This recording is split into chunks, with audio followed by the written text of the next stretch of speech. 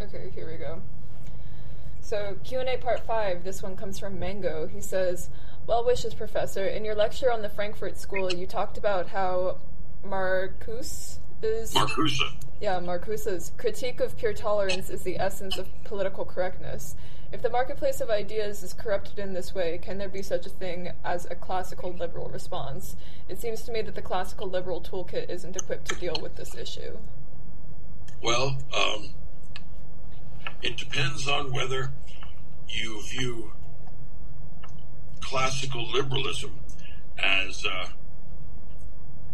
a set of doctrines or as a set of principles. I think that if you view it as principles, it's a little more flexible, and so it's easier to deal with new ideas as they come up. I'd be inclined to say that Marcuse is only apparently something new. What in fact he is something really old. In joining together Marx and Freud, and in choosing the satisfaction of desire, the Freudian idea of happiness as his goal, he's determined the outcome of his investigations long before he investigates. So the assumptions that he makes are where Marcuse has his greatest problems.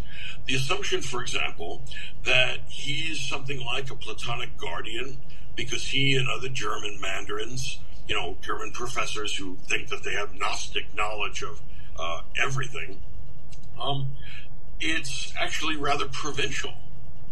And Marcuse, when he says, look, power should be given to those who understand the real human condition, in other words, critical theorists like Marcuse, the question is, how are the rest of us benighted by the fact that we prefer Elvis Presley to Mahler, and we don't like interrogating the grounds of being? We'd rather go to Disneyland. I admit that's shallow and silly, but my point is claiming some high point to judge all the activities of human beings is the last word in Platonic hubris. Now, if you actually have those qualities, and the rest of your pals do, Adorno and Horkheimer and all that, how are the rest of us supposed to know? Because we don't have that insight. Point is, we can't. So we have to have this imposed upon us by force, because you can't get our consent, because we're too stupid for that. Okay. Can you see how this sort of double dealing justifies any and all totalitarian excess? How do they know that they're always right? I mean, who tells them? The logos, the Geist? I mean, where does this information come from? And apparently it comes from other critical theorists who scratch their back and validate one another. So what it is a sealed ideology, sealed from outsiders, that satisfies the will to power of German mandarins who have gotten mad at the American working class because they had hoped that the American working class would be a revolutionary class which would create the global proletarian revolution. Instead, the American working class decided they wanted to move to Levittown and flipped them off. Because the Frankfurt School, people like Marcuse, were jilted by the American working class, they turned their back on it, and they did their best to denigrate it and to make it the cause of all of America's problems. So white, blue-collar males, the Trump voter, are the basket of deplorables. And in fact, that's just slander. It's not the case. Marcuse, then, is a very dangerous radical, and I would call him a Gnostic. He believes he has some special insight that is incommunicable to almost everybody else. And that means it's a cult, not a philosophy. Okay, do you want to go straight into the next one? Sure. Okay. This one's pretty short. It's from Andy N. He says, my question is, how did you think your way through nihilism? Oh, yeah.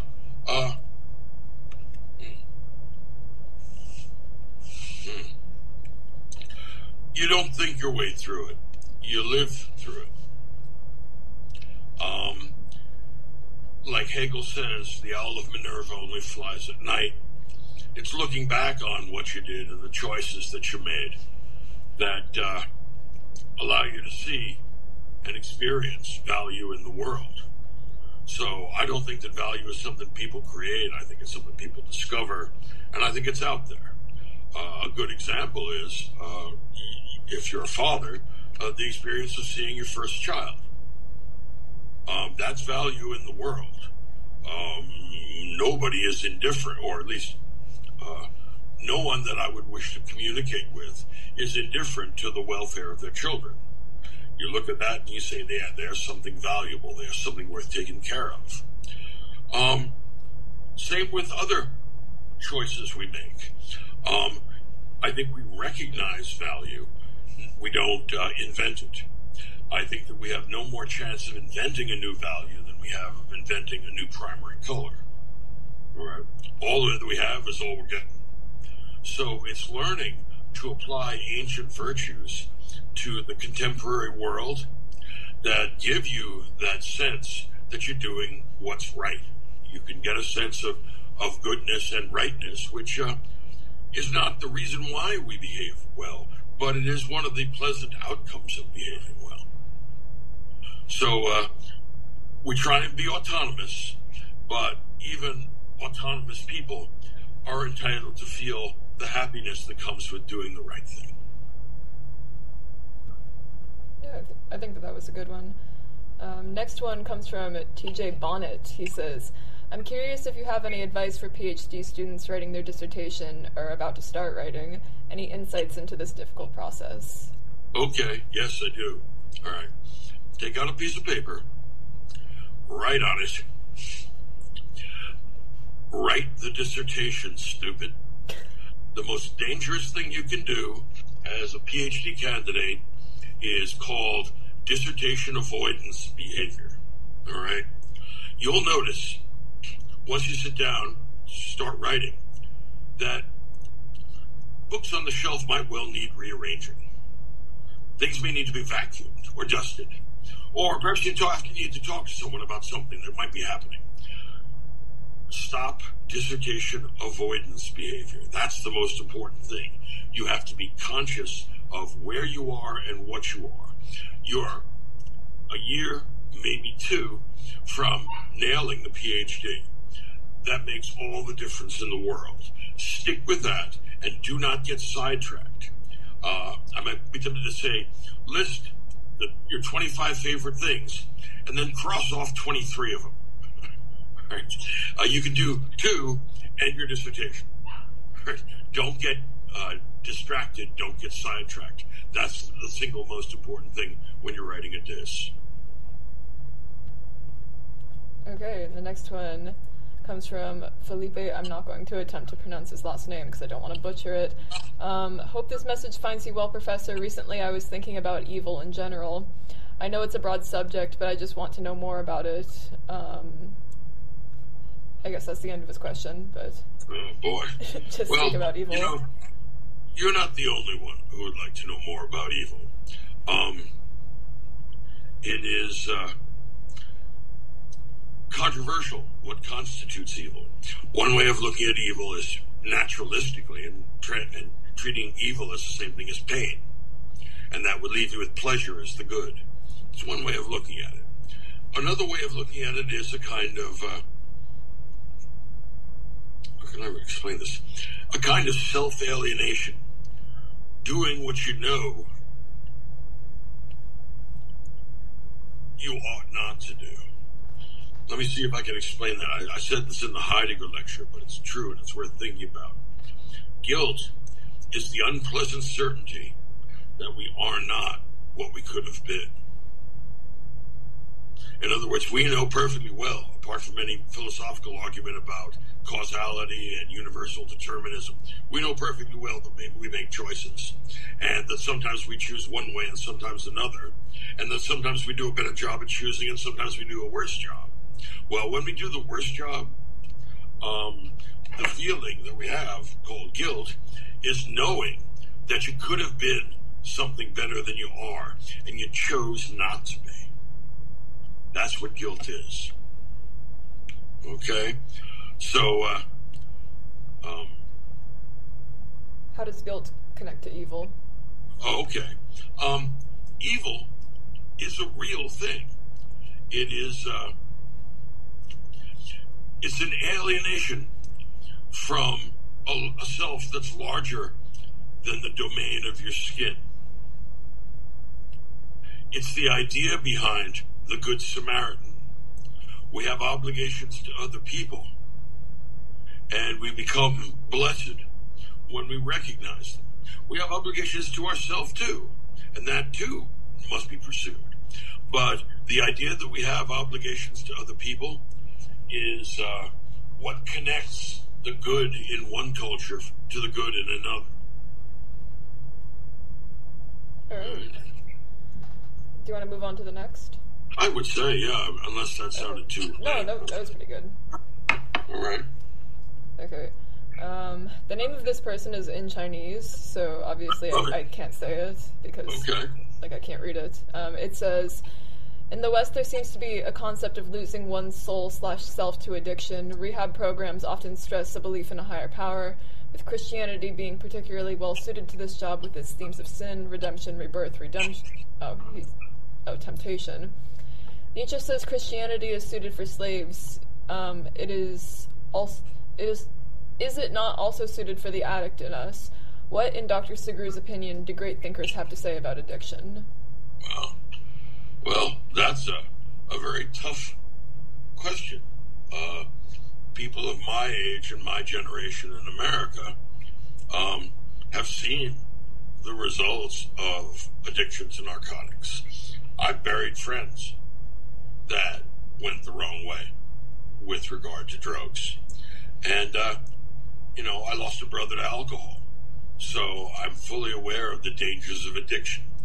There's a great line from the Massachusetts Puritans who settled in New England early in the history of the United States, before the United States was actually founded. And they used to say that wine comes from God, but the drunkard comes from the devil. So it's not these substances, but rather the use of these substances, as a way of putting off psychic pain rather than physical pain. In other words, things like synthetic opioids are properly used for people with great physical pain. But the problem is, this easily slips over into addressing people's psychological pain. And if people are numbing themselves, which I think is the great unifier among those that abuse substances, if they want to numb themselves, they're not being honest with themselves. What is it Laertes says in Hamlet, to thine own self be true? Well, you have to admit you're in some kind of pain, and then you have to reorganize your feelings, which means reorganizing yourself. And paradoxically, what that's going to involve when they talk about a higher power, what we're going to be referring to there is obligations you have beyond your obligations to yourself. All right? It's by recognizing those obligations that you actually become free. Free in the sense of autonomous. You have an obligation to yourself to kick this destructive habit. And your real freedom lies in legislating for yourself and then enforcing that legislation strictly, conscientiously, so you don't slide back and end up addicted again. The idea of freedom as liberty easily lends itself to sliding back and further problems in addiction. And the reason why is that if you think that you're free whenever you do what your libido pushes you towards, well, actually, you're only free in the sense that you can ignore other obligations. In fact, you're enslaved to your libido. And if you have a libido that's diseased because it has this need for heroin or fentanyl or alcohol or whatever, you have a monkey on your back, and the only guy that can take it off is you. So I like Nietzsche here. Stand up and take responsibility. Also Marcus Aurelius. He said, look, I understand the problems you face are really hard. Here's the secret. Everybody's problems are hard. So there's no special excuse for yours if they just happen to belong to you. And you got to ask yourself, what is it going to take for me to free myself? How's that? That was a great one. Yeah. Okay. No, I think you did a good job. I mean, it's kind of personal. I didn't know. No, don't worry. No. Okay. Yeah. Next one. This is from Neo0618. What are your likes, dislikes, and opinions on the French philosophical and cultural tradition? I have great respect for the French philosophical and cultural tradition. When they're good, it's like that old nursery rhyme. When they're good, they're very, very good, and when they're bad, they're horrid. Yeah. I think particularly in the Beaux-Arts, in Belles Lettres, in the fine arts, it's hard to find a culture that compete. I guess in some ways the Italians, but French painting, French literature, French ballet, French music are all stellar contributions, along with the French intellectual and scientific tradition. So French mathematicians have made considerable contributions, as have French philosophers. So I would say that in the French tradition, it's not like, say, English literature or German literature, where there's one central figure, a kind of sun that outclasses all the others. The French tradition is more like a constellation of great figures. I had a friend who studied French intellectual history who once said that he could reconstruct any French thinker by reference entirely to either Descartes or Pascal. And there's some truth in that. Pascal is a genuinely great religious thinker as well as a great scientist and polymath. And Descartes was one of the central figures in the creation of modern natural science. He's the one who allowed mathematical formalization, which is an enormous achievement. Think of the tradition of French sculpture, the tradition of French painting. There's such a wealth of riches in the French. I can't help but be impressed. Now, the problem is that I think that the quality went down in European culture in the 20th century. In other words, if you think of that the city is like the man, and that these cultures, these nations, these groups of individuals can be thought of as a kind of collective individual. Well, here's what I think happened in the 20th century, and it happened to different degrees to different countries, but it happened to all of them in Europe.